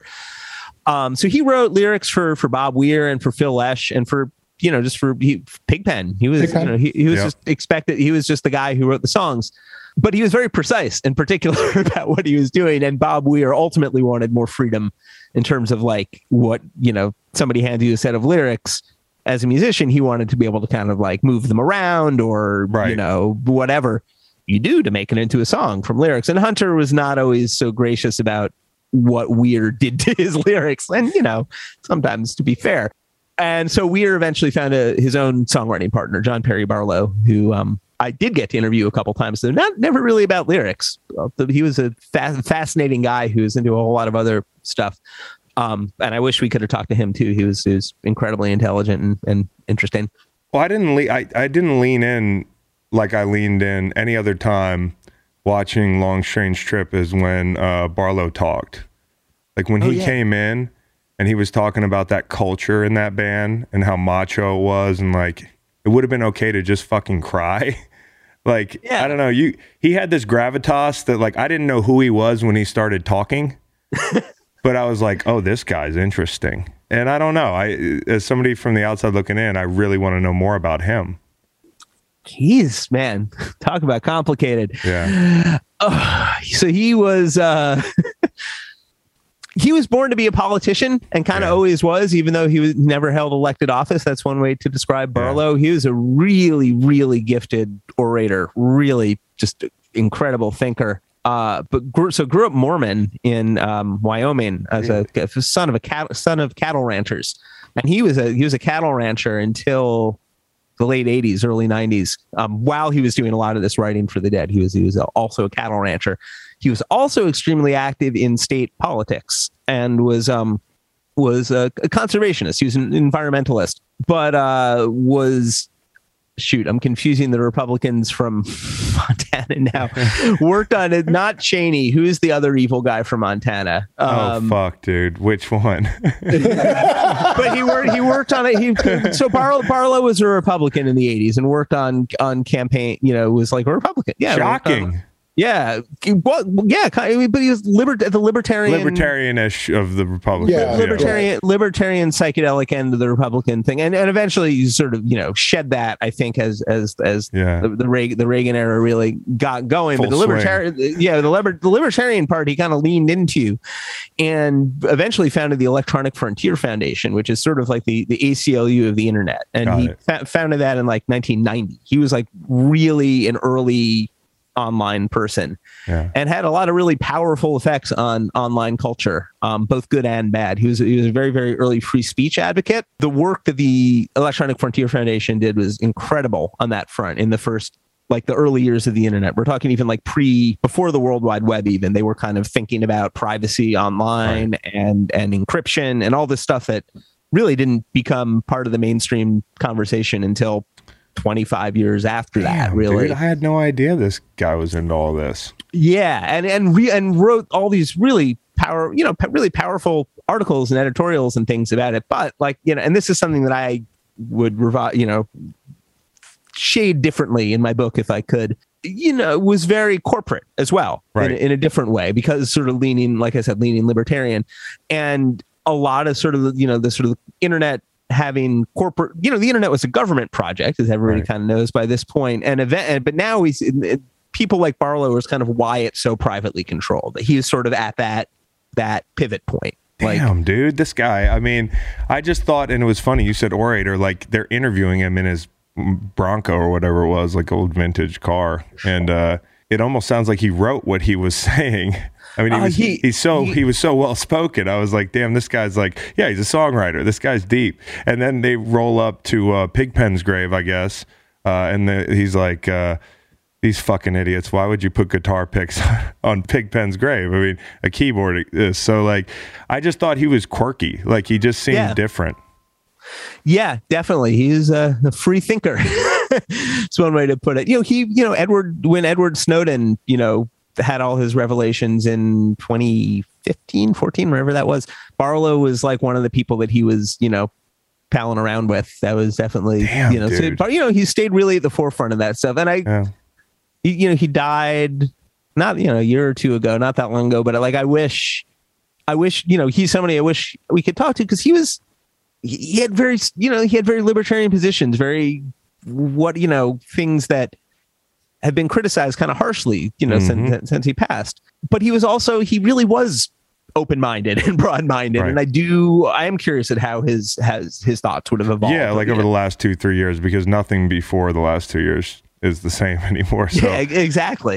Talking about Jerry, like in earlier, I put it this way, like to me, outside looking in, there's this duality to the music that's really provocative to me. It's not just Cherry Garcia and like Dancing Bears and tie-dye. Like there's a darkness kind of right under the surface, and I didn't realize that Jerry had such like a, I guess you could call it a dark childhood, losing your dad the way he did and that sort of thing. And the way this band kind of grew together and lost people. They're talking about after 1973, it was just, people were dying left and right in and around this band. Is it that his brand just kind of gets in the way of this darkness, or are people not listening? Because I didn't realize it for a long time. Yeah. I mean, there's a cuteness factor that happens with around the Grateful Dead. Yeah. The Dancing Bears, the tie-dye, like you were saying, the sort of the Sugar Magnolia, Good Time, Boogie Down, Grateful Dead. And that's real, that's certainly a very dominant thing about what they were. But the Dead were a really serious band, like in the early days. Like we were saying, they incredibly disciplined, incredibly powerful, incredibly just really worked at it. And all that stuff is there. They were, the cutesy stuff was there, but that's not how they were presenting. The Bears were, the Bears originally were on a Grateful Dead album. They were on Bears' Choice in 1973, but the way the Dancing Bears kind of became synonymous with the Dead was sort of Deadheads. They were on bootleg shirts. The Deadheads kind of more amplified the Bears. So I think a lot of that vision of the Dead really comes from the celebratory thing that they became in the 80s and 90s. But when you really focus in on the stuff that they're doing in the 60s and 70s, the celebratory part is certainly there. But it's so complex. And so, that's what, Robert Hunter is. That's what songs like Black Peter are. It's this richness of human experience that includes, death and horrifying things happening to people, and, just complex moral choices and, all freedom, what happens with freedom, basically. And that's all there right from the start. Their name is the Grateful Dead. It's the imagery that fucks you up. If you're not a Grateful Dead fan, you're like, it's everybody's on drugs and it's happy.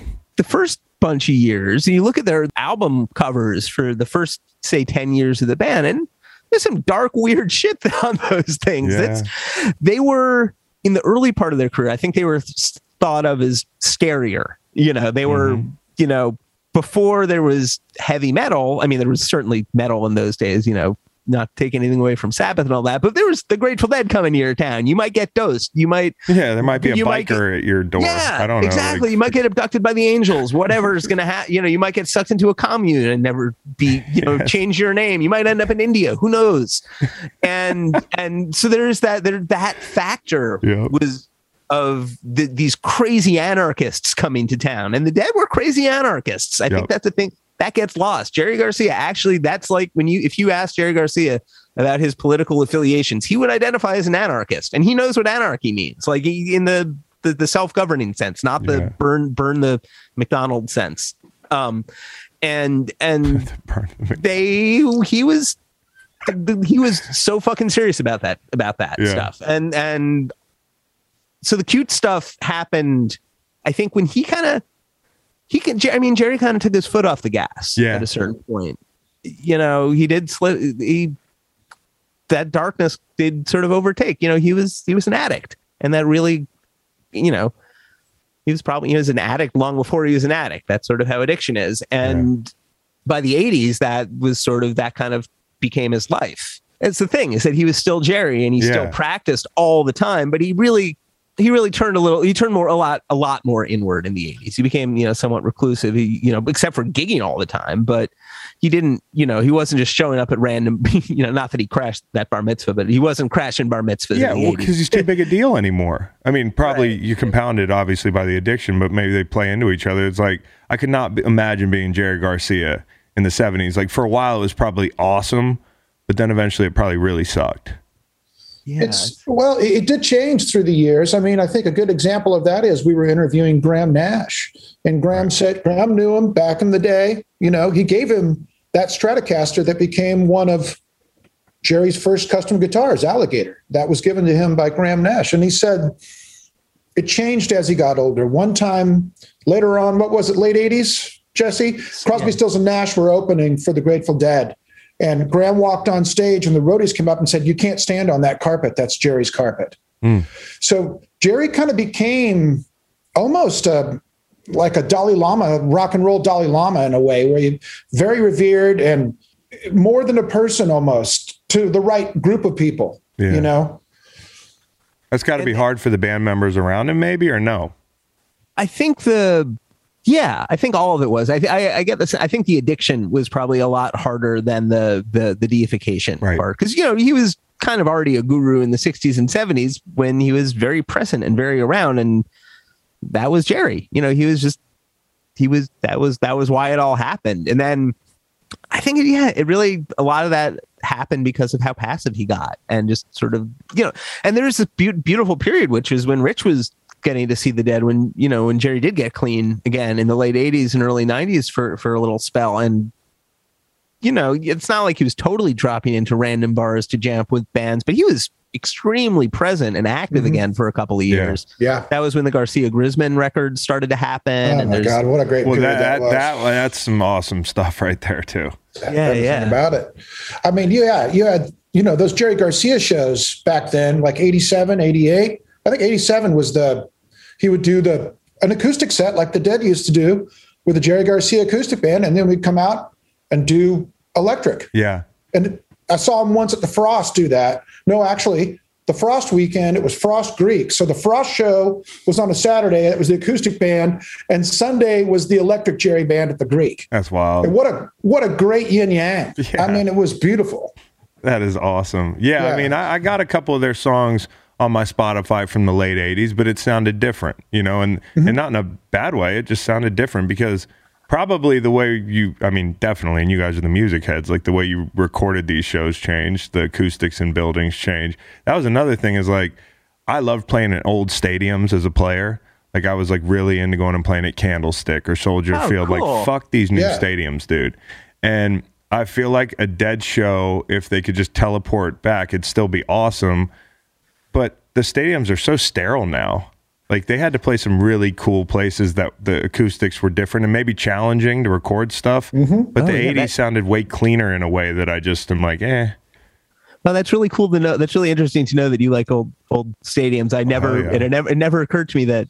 I mean, I have that feeling about venues, like whether they're stadiums or theaters. I love the old funky stuff way more than the new things. And the Dead certainly loved that. You know, the new box set, there are shows from the Fox Theater, which is this rundown movie theater that apparently I went through all the old underground papers from St. Louis. Almost nobody played there but the Dead, but they loved that place. So they loved that kind of thing too. The sound of the band did change insanely. Like that was part of my fascination when I became a Deadhead in the 90s, which is I saw them and it was like, and I kind of had like, I guess I Touch of Grey was an enormous hit in 1987, just ubiquitous. And I knew that song from the radio. And then I got like some older Dead. I was like, this doesn't sound anything like that. And I saw them. And at the same time in 94 that I was starting to like listen to the Grateful Dead Hour and hear 70s tapes. And it was like, how is this even the same band? Dude, yeah. Like how? I don't, and I which is kind of, so I do a listening project on Twitter where I'm listening to every single Grateful Dead show. I've started in the 60s. I'm up to the 80s now. And just hearing how it changed. And it was because they were so present in whatever moment they were in. Everything was always in flux. And then that goes to the gear. Like they were always like up into the next level of the equipment and the song arrangements, like, you know, right.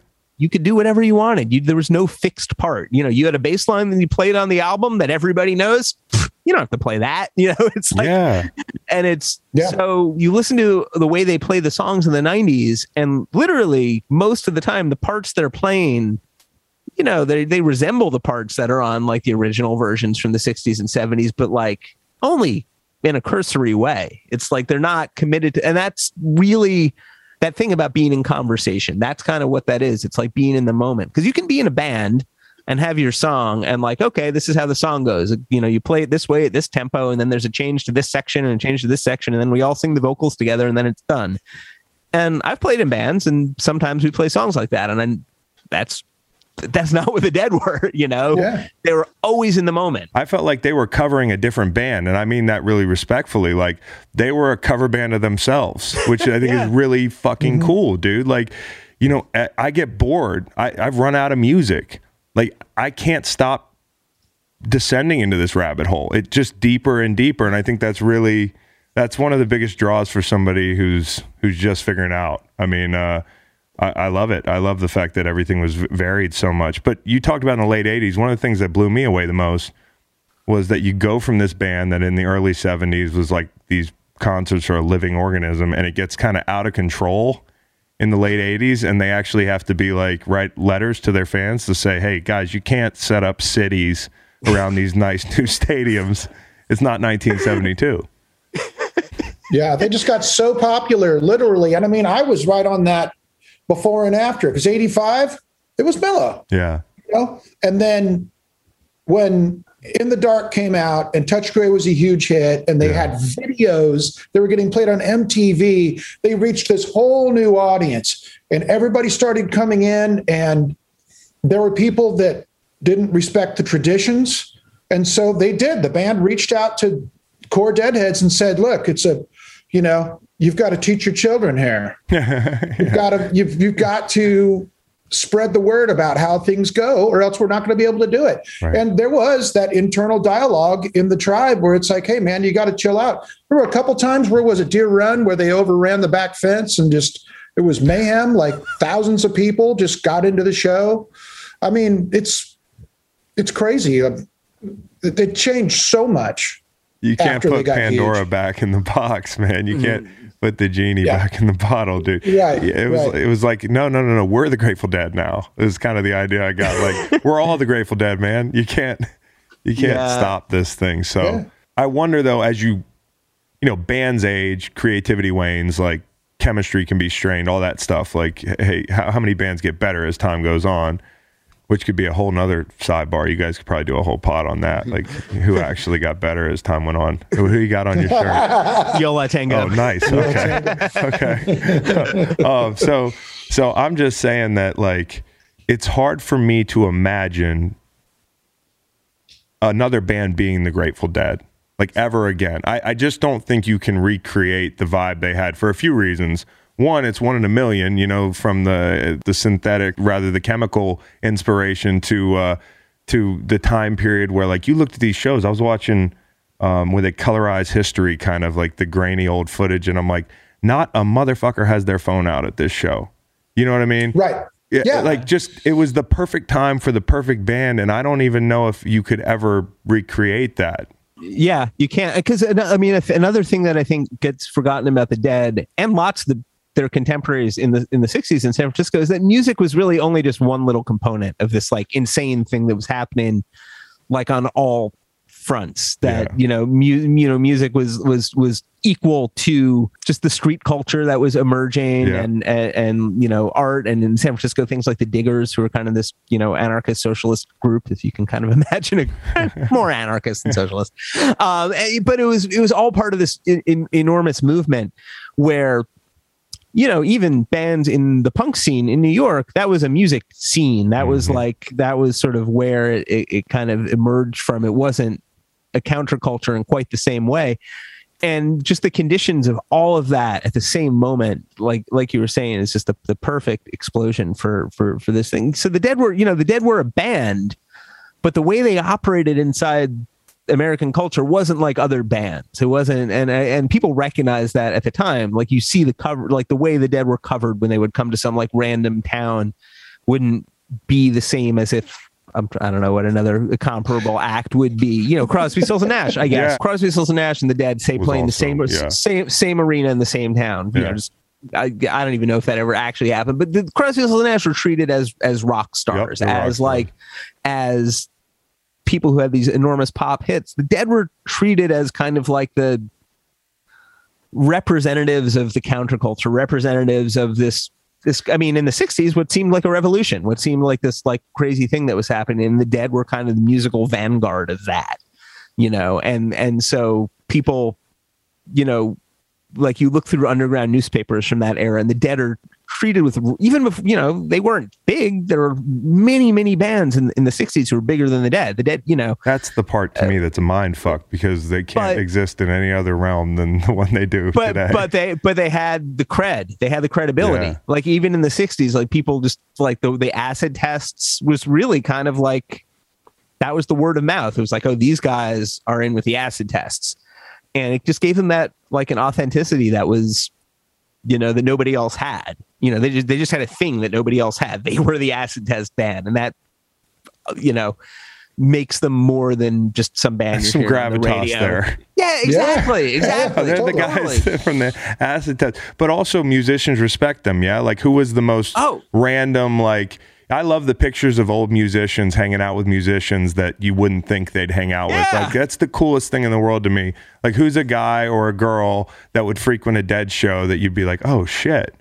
Black Flag. Oh, wow. Henry Rollins, Greg Ginn and Black Flag. I see Henry Rollins getting into it. Then Black Flag broke up in 85, 84, whatever year they broke up. Somebody was saying that they were like, saw them in the parking lot at Alpine Valley, and they were like on their way back from the tour where they had just broken up, and they stopped to see the Dead on the way incredible. home for breaking up, which I think is hilarious. And so it's like, that can't have been a fun van ride, right? It's like, dude. Just like, imagine like, hey, you're in a van with Henry Rollins and the band is just broken up. Like, not good vibes, but okay, guys, stop and see the Dead. Let's stop and see the Dead. Okay. Are they the greatest American band of all time? I mean, I should phrase that better. The most American band.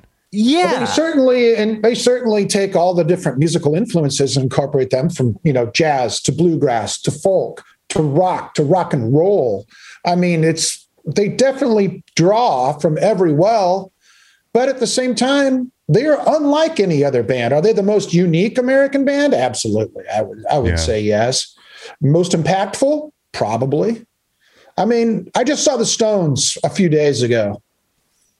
They still got it, and they're massive. The way they bring it is just mind blowing. Keith Richards' voice sounded better than probably the last 2 times that I saw him. That was my 5th show. I'm like, is this the greatest rock and roll band? Because that's the way they build themselves for a long time, right? And Sam Cutler came up with that line, I think. Did he? Well, that would make sense. At Sam, greatest rock and roll band in the world.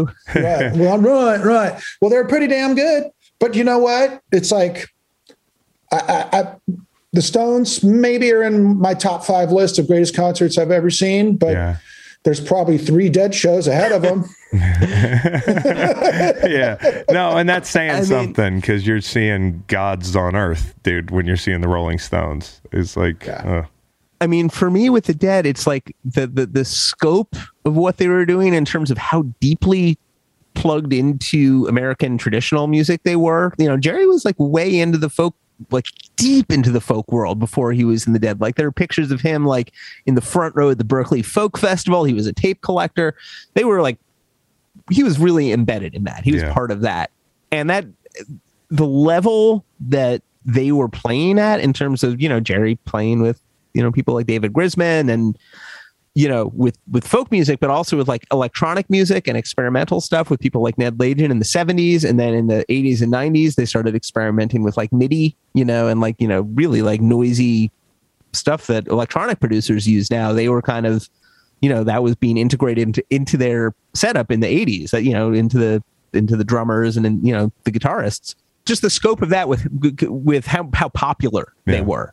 Like those two things multiplied, like the scope of their influences with how popular they actually got. It's just incredible. Like how just it's really hard to go places in American music without kind of touching on that. I mean, hip hop, but that's about it. You know? Yeah. I mean, maybe that's next. I don't know. I mean, hopefully. Yeah. So, I hope so. So where can I find more Olden in the Way? Because that just popped into my head. Like you're talking about all this stuff that, Well, because I've got my Spotify and I've maxed it out, and I'm like, there's got to be some more fucking records somewhere. okay. Well, we just were talking with Starfinder Stanley and Hawk, who are Starfinder is Owsley's son, Bear's son. Okay. And they run the Owsley Stanley Foundation. There is a massive catalog of recordings that Bear made. Wow. And for a period there, Bear was focused on Olden in the Way. How many shows did he record, Jesse? It's a massive number. I mean, my understanding is that he recorded virtually all of their rehearsals and their shows. I mean, they only existed for about a year. And I think he recorded maybe, you know, if not 100%, then at least, you know, 80% of that stuff. Will those ever see the light of day? Possibly. Hopefully. They've saved all the tapes. They've been preserved. Okay. And the sonic quality of these recordings that Bear made is absolutely fantastic. Yeah. I mean, just an aside, I just got the official Owsley Stanley Foundation release of the Allman Brothers in February 1970 on vinyl and listened to it 3 or 4 days ago. It's amazing. It's amazing. And they're just stoned on acid. And you hear at one point, you hear Dwayne say, "It's okay. It's okay." What a good friend. I know. Right? So fucking high. What a good friend. So hopefully we will see these recordings. I mean, I think there's a lot of people that they need to talk to and get releases to get them out. Yeah. But if we're lucky, we'll see a bunch of Olden in the Way releases. But I will also point out that, you know, Deadheads and bluegrass fans, which intersect very much in Olden in the Way, are tape traders. And Jerry and Grisman, tape traders back in the day. Yeah. So there are lots of Olden in the Way live tapes floating around just out there. That's just floating like little clouds. More mystique. It's more mystique, man. It is. They're on BitTorrent, actually. Good. I can barely update my iPhone. I'll be able to just navigate the fuck out of BitTorrent. I'm good. It's like, hold on. I'm just typing it in here, buddy. That's the thing. It's the thing.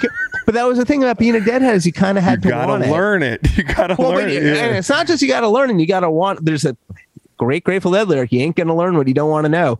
Yeah, exactly. And John Perry Barlow. That's a really profound thing. And if you wanted to be a Deadhead in the 70s or in the 80s and into the 90s, and you wanted those tapes, you couldn't just go on Spotify or YouTube or whatever. You had to trade tapes. Easy now. We're so lazy. I'm so lazy. I love trading tapes. It was so fun. Like going to my mailbox. It's like, here's this package of like 5 or 6 things that I got for free that are going to fucking blow my mind. Yeah. Like one of those in there is going to be your new favorite tape. The post office brought this shit to me. It's like they sent me drugs. It's like they sent me drugs. I should be looking for the fucking Fed. Not like they did. Audio drugs, man. So I want to finish with one thing. Yeah, that's cool. That's fine. I got my fans are always, if I have fans, I have listeners, football fans that listen to my podcast. They like to mailbag me all the time. What's your favorite Grateful Dead show? Or I don't have a favorite Grateful Dead show, but I can give you my 5 favorite Grateful Dead songs, and I want to see if you guys have any good facts on them as I rifle through them. My first question would be, Where does Ship of Fools rank in the chalkiness of Grateful Dead favorites?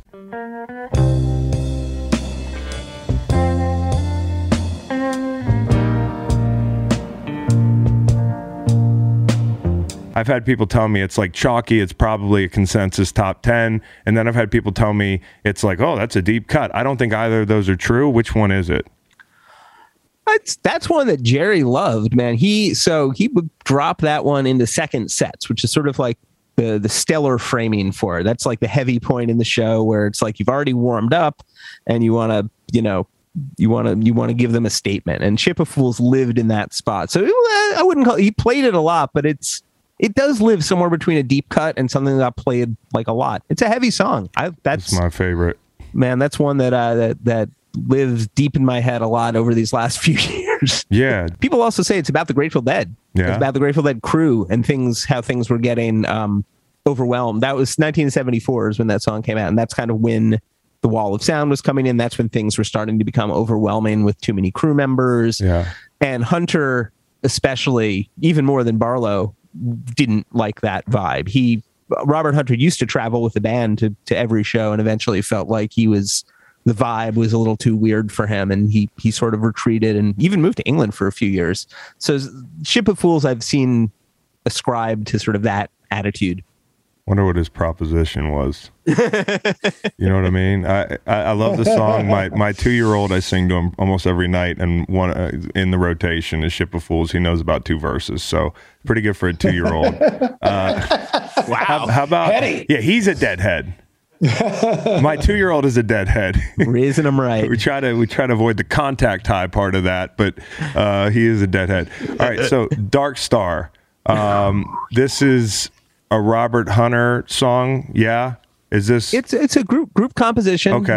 Robert Hunter lyrics. I mean, that's the Dead song. That's the jam. Yeah. That's Dark Star. There's a great single. There's a version that they recorded on a 7-inch single in 1967. That's like 2.5 minutes. It's like a single. Yeah. And over the course of between 67 and 69, it expanded very gradually, actually, from 2.5 minutes to like 20 minutes, 25 minutes. And then basically in 1969 on, it was like the Dead's jam song. And that's the magical place. The magical place was Dark Star. Yeah, I love Dark Star, man. And the short studio version, I want it to be longer. I wish they could go back and make it longer. Yeah. I love the vibe, actually, on the short studio version.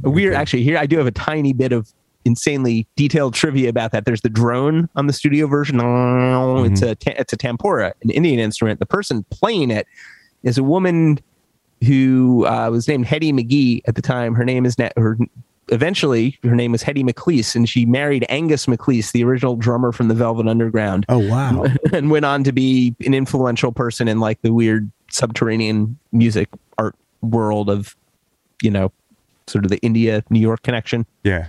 Yeah. So there's some trivia for Dark Star trivia. She features into an episode that Rich will be editing soon. I feel like we're going to have a George Harrison conversation at some point here.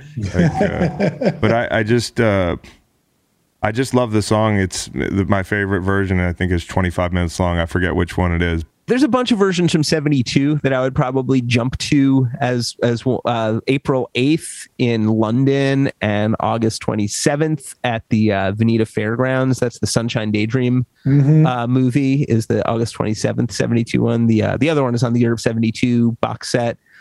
The one that's on the new Listen to the River set from St. Louis 72, also an incredible classic.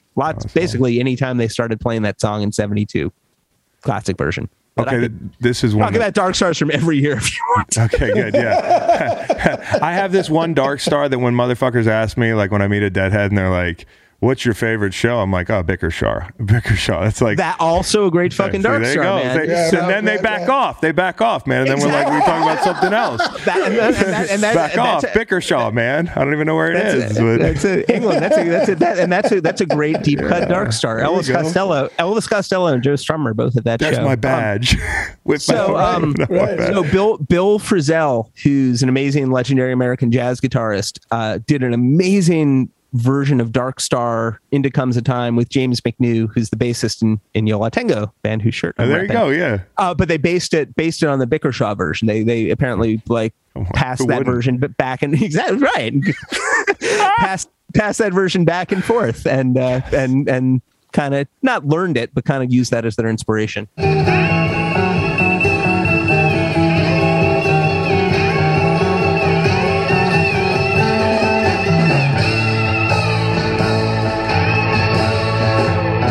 Okay, Cosmic Charlie, that's not a popular song, but I love that song. Man, I have an acoustic guitar around the house, and that's one that I've learned to play somewhat recently. It's so fucking complicated. I know exactly why they dropped it. So many chord changes. But that's the thing about a lot of Grateful Dead songs. They don't sound complicated. They don't sound complicated, but when you start to learn them, you're like, what the? Yeah. It's like they why are. Why would you do that? So smooth. It could be the most intricate, weird change, but it just sounds so smooth. I mean, blows my mind constantly. That song has 2 bridges, both of them with like these really weird chord sequences. Yes. Yes, dude. And I hate bridges. I sound like an idiot but I fucking hate bridges. Bridges, as a music fan, have like a 200 batting average. This is not baseball. Fuck bridges.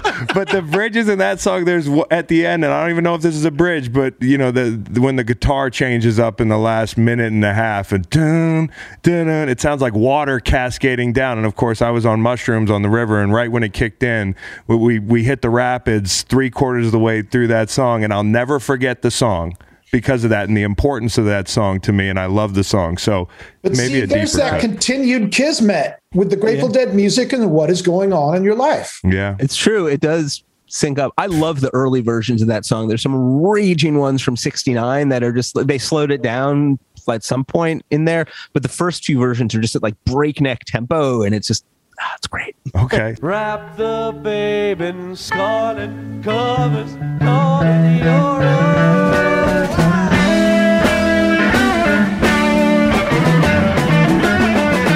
St. Stephen, which they opened, I mean, that's fairly chalky. They opened Long Strange Trip with that. So what is that song about? It's about St. Stephen, but who the fuck is that? I could Google harder. I feel like that song in a lot of ways is sort of a birthplace of like Robert Hunter's philosophy in some ways. He kind of he kind of cosmic psychedelic philosophy. The Grateful Dead had a newsletter in the 70s, and they would like send these dispatches about this guy, this mythical character, Saint Dilbert, who's the patron saint of hypocrisy, which is sort of like, you know, cosmic self-negating humor religion or something. And Saint Stephen, I kind of see a whiff of that in there, kind of this sort of funny, you know, wherever he goes, the people all complain kind of thing. Kind of this sort of like, there's some heavy cosmic wisdom, but it's also pretty funny, you know, that kind of thing. I love that damn song. I love the organ or whatever it is in the background. Yeah, that's probably my favorite part of that damn song, and the guitar too, which is for you guys very basic analysis of a song. Well, no, but I think the lyrics in that song are a great example of, you know, a lot of songwriters will work on writing one cohesive from start to finish the song. Yeah. That St. Stephen has these stanzas or couplets that are complete thoughts unto themselves. One man gathers what another man spills. Mm-hmm. Yep. Bam. We were just talking about that line. Yeah. He has all of these completely compartmentalized thoughts inside of his songs, but then they string together to create an entity. Yeah. It's really, and you can dissect them and walk away with as much of a gold nugget as the entire song itself. Right. Yeah. And there's a whole scholarly world of Grateful Dead people who are in like academia who get together and talk about this stuff and go really deep into like the teachings of, you know, maybe not the teachings, the logic of Robert Hunter or what philosophers he's kind of accidentally or intentionally hinting at, you know, that sort of thing. I'm really interested in the psychology of these guys. I'm really interested in what they prescribe to intellectually. It's pretty damn cool. We could go on for a while. My last one is Loser, but mainly because of the Cornell version. Ooh. Yeah.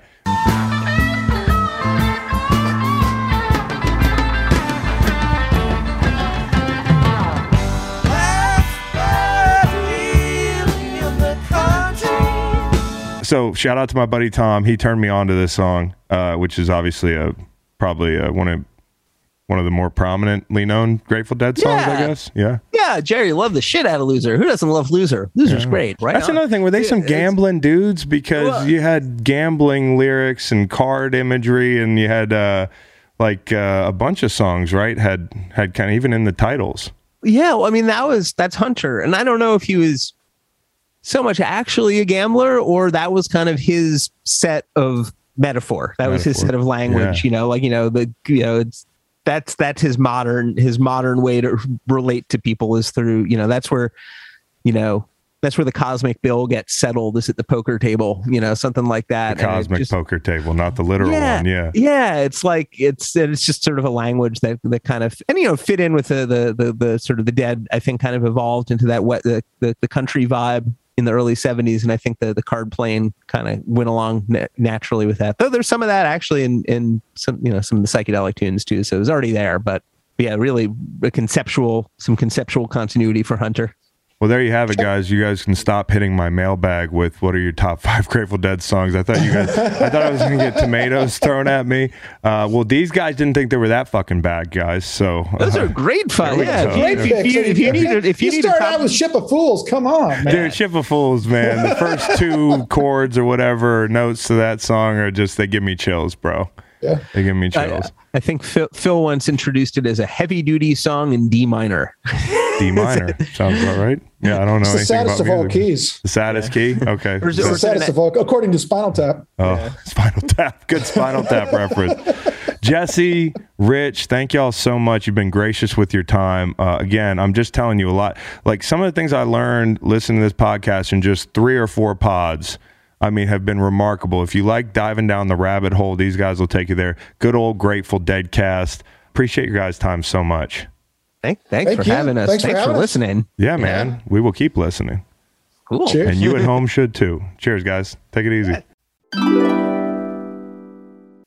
Hey, y'all. We want you guys to interact with us more on social media here. Let me not sound like a fucking cop talking about this. We want you to talk to us. Like sometimes you get on there and you're like, hey, y'all aren't talking to us. Just type us a message on one of the various... I don't know, we'll be on VSCO soon. We'll be on all types of shit soon. So right now it's Twitter, it's Instagram, it's YouTube. Leave some comments, man. Twitter is at Greenlight, and YouTube we're at GreenlightTube. And we're also always looking for free stuff. So we are once again asking you for random free shit in my Bernie Sanders meme voice. Send packages to 2150 Wise Street, number 5267. That's Charlottesville, Virginia, 22905. Thank you in advance for all the wonderful things you'll send us.